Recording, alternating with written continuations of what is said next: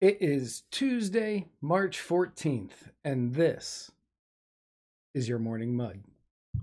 This episode is brought to you by Mudwater. Mudwater is a coffee alternative as well as the most aptly named sponsor for this show ever, with 1/7 of the caffeine as a regular cup of coffee. It's made with masala chai, cacao, mushrooms, turmeric, sea salt, cinnamon, and that is it. And I know what you're thinking, Matt. You are somebody who loves caffeine. Why would you be hawking for a company that is advertising less caffeine? And that's because it works. It's true. I love caffeine. I used to drink 2 energy drinks a day, and now I might have one a week. All thanks to Mudwater.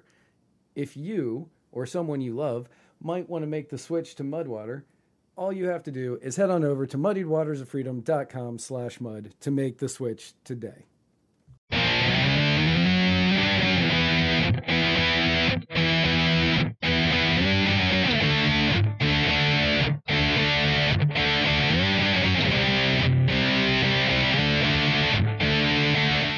Good morning, everybody. I am Matt Wright, editor-in-chief of Muddied Waters Media. I hope everybody is having a fantastic Tuesday.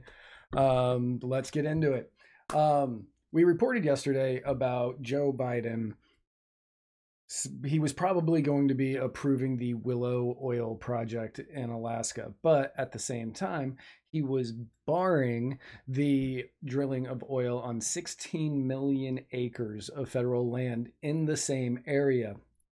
Well, yesterday, he ended up approving the Willow oil project, which a lot of people, both on the left and the right, have been calling out this clip from Joe Biden during the 2020 campaign. No more subsidies for fossil fuel industry. No more drilling on federal lands. No more drilling, including offshore. No ability for the oil industry to continue to drill, period. Ends. Number one. And we all know that he said it, and we all know that he has now approved this project to go through, and that would make this Joe Biden's Read my lips. No new taxes. Moment.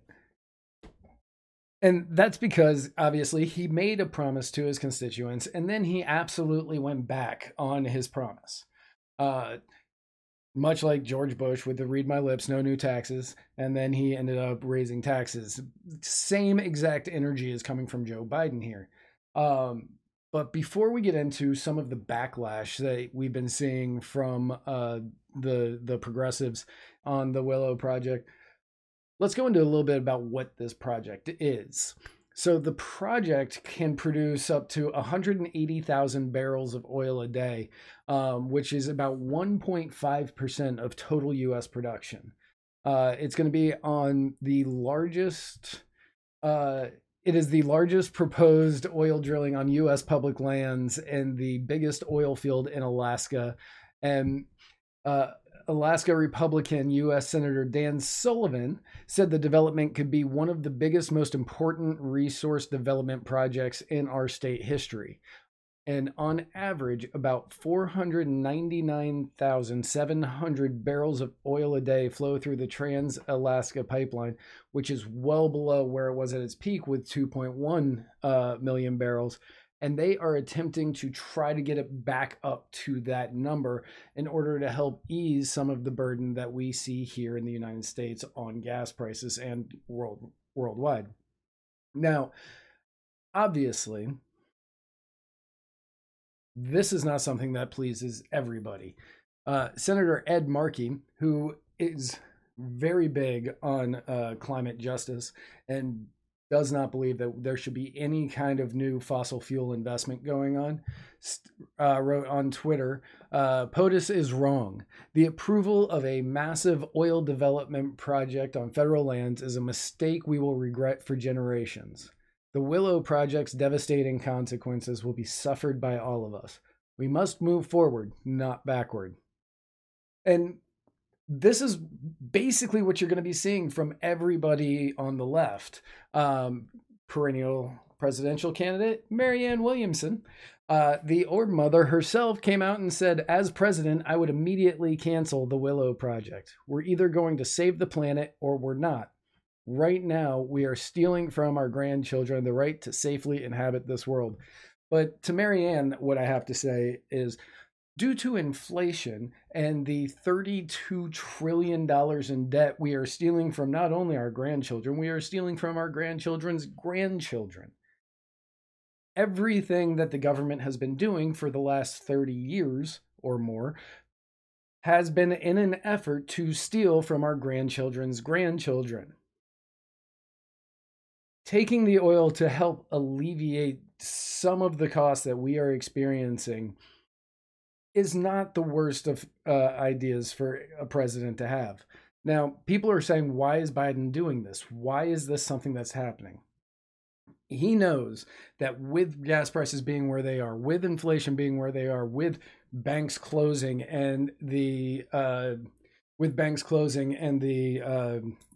recession sitting right there on the brink, he needs to do something if he has any hope. If he has any hope of winning in 2024, that is, if he even decides to run. So he needed to do something, and he needed to do it fast, and he needed to do it quick in order to get people in his good graces. This was his plan. He said, I'm going to allow this to happen. The people on the right will be happy that I'm allowing oil. I'll be able to get some of those right-leaning independents to kind of swing back over my way. They won't be as hostile toward me on the right because I'm allowing oil to happen. Gas prices will go down. And you can kind of gauge who's going to win elections based on gas prices. So I think that his plan here is, yeah, I might be pissing off my base. And it's a gamble to try to piss off that base because they might all just try to vote Bernie Sanders in again. Which, sidebar on this, I saw an article the other day. And they said, if Biden decides not to run, is Bernie Sanders the next obvious candidate? Is that who we would go with? And that is like, you claim to be the party of diversity, and you're going to trade an 80-year-old white guy for an 80-year-old white guy who's Jewish. Like, where you are the party of diversity, and the best your bench has are two 80-year-old white guys? Anyway, Joe Biden knows that he needs to do something in order to start getting people back into his good graces, or back into the people's good graces. So this, I believe, is step one of him attempting to win back the people. Even though Ron DeSantis hasn't officially announced that he's running for the office of president, it's a pretty safe bet that this is something that's going to happen. And Trump absolutely sees him as his biggest threat from either side, from the Republicans or the Democrats. And you can tell this by how badly he's going after him. And this was very true yesterday when he unloaded on DeSantis. And he said he was dead as a dog. He was a dead politician. He would have been working perhaps for a law firm or doing something else, to a group of reporters. One of the reporters asked if he regretted endorsing DeSantis, who Trump did endorse in 2018, and that was how DeSantis ended up winning in a very close election. It was a fun election to pay attention to if you live here in the state. And Trump, when asked if he regretted endorsing him, said, yeah, maybe, probably, yeah. I like people that are loyal. That guy was dead. He was dead as a doornail. Yeah, I might say that. I always got along great with him when he was governor. I did a lot of good things for Florida. He still is governor, and you don't get along too great with him now. But he said that he liked people that are loyal. And so that would mean that because Trump does like to toss his endorsement around, like he liked to throw his name on everything that he possibly could, like Trump Steaks, Trump University, Trump Airlines, a few of the people that he finds to be really loyal are Blake Masters, Kelly Shabaka, Leora Levy, Herschel Walker, Adam Laxalt, Don Bolduc, Mehmet Oz, Gerald Malloy. He's got a lot of people that he has endorsed that are very, very loyal to him. They just aren't doing anything in politics. And that's not to say that I support DeSantis or that I support Trump. That's just to say this battle that's going on in the Republican Party is going to be an entertaining one all the way through the primary season, and I'm here for it. Stick around. We got more show coming up. Hang out for these commercials, and I will be right back. At Evernorth Health Services, we believe costs shouldn't get in the way of life-changing care, and we're doing everything in our power to make it possible. Behavioral health solutions that also keep your projections at their best? It's possible. Pharmacy benefits that benefit your bottom line? It's possible. Complex specialty care that cares about your ROI? It's possible. Because we're already doing it. All while saving businesses billions. That's Wonder made possible. Learn more at evernorth.com/wonder. So Silicon Valley Bank, as we discussed yesterday, had to close its doors over the weekend, and the government ended up coming in and taking over because they had no more money in their coffers, and people did a run on the bank and they couldn't give people the money. So they ended up having to shutter, and the government came in and took over. Now, as we discussed yesterday, a lot of people in the government said that there will be no bailouts for the investors of Silicon Valley Bank. There will be no bailouts for the investors of Silicon Valley Bank.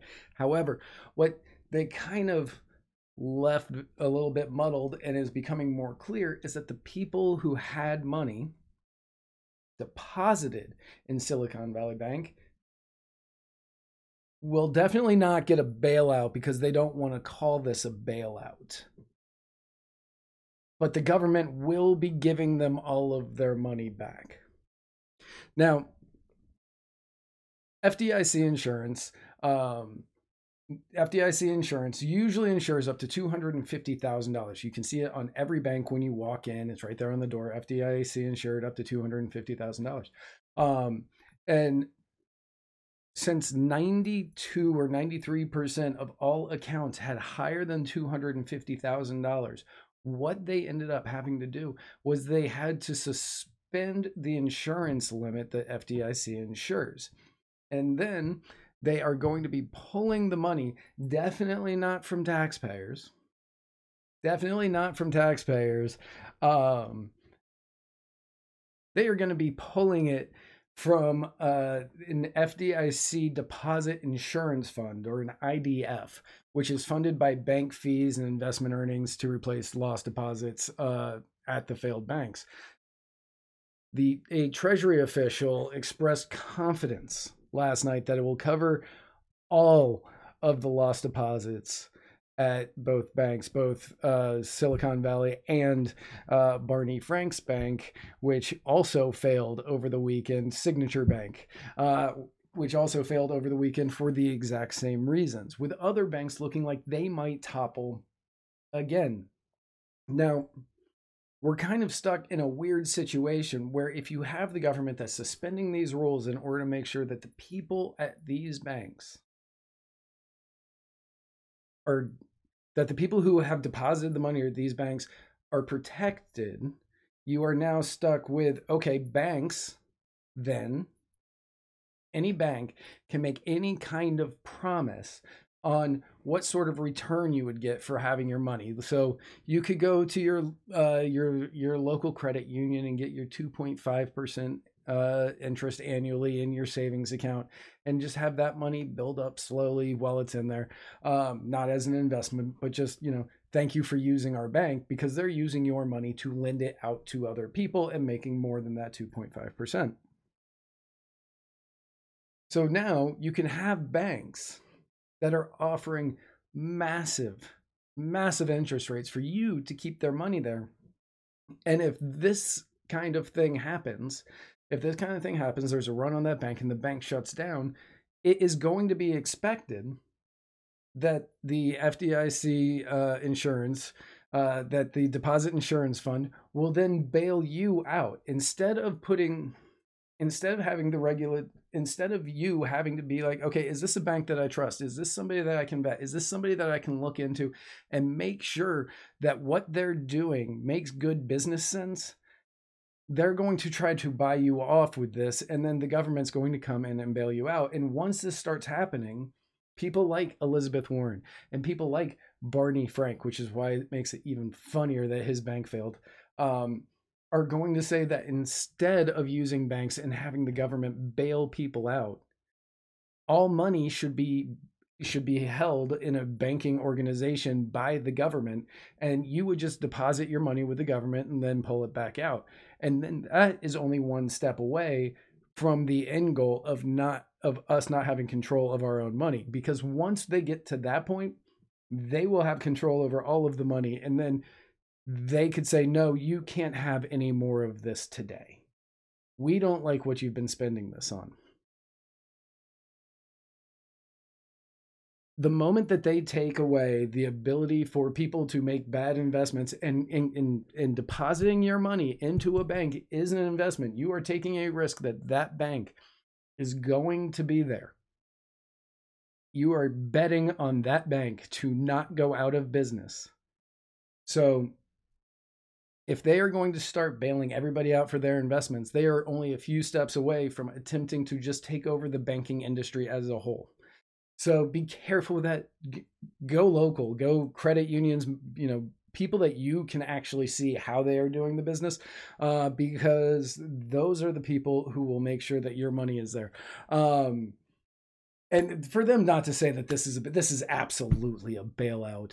They changed the rules in order to make sure everybody's going to get their money back.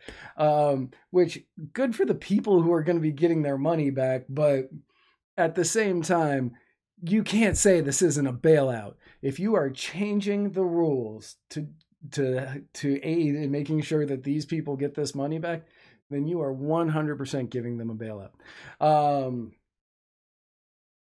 So there's going to be a lot more of this happening. Signature Bank happened on Sunday, as Silicon Valley Bank happened Friday. There was another bank, I should have written this down. There was another bank that was on the brink today. There is going to be a domino effect of this happening. So keep an eye out for all of that. This year is going to get just absolutely wild.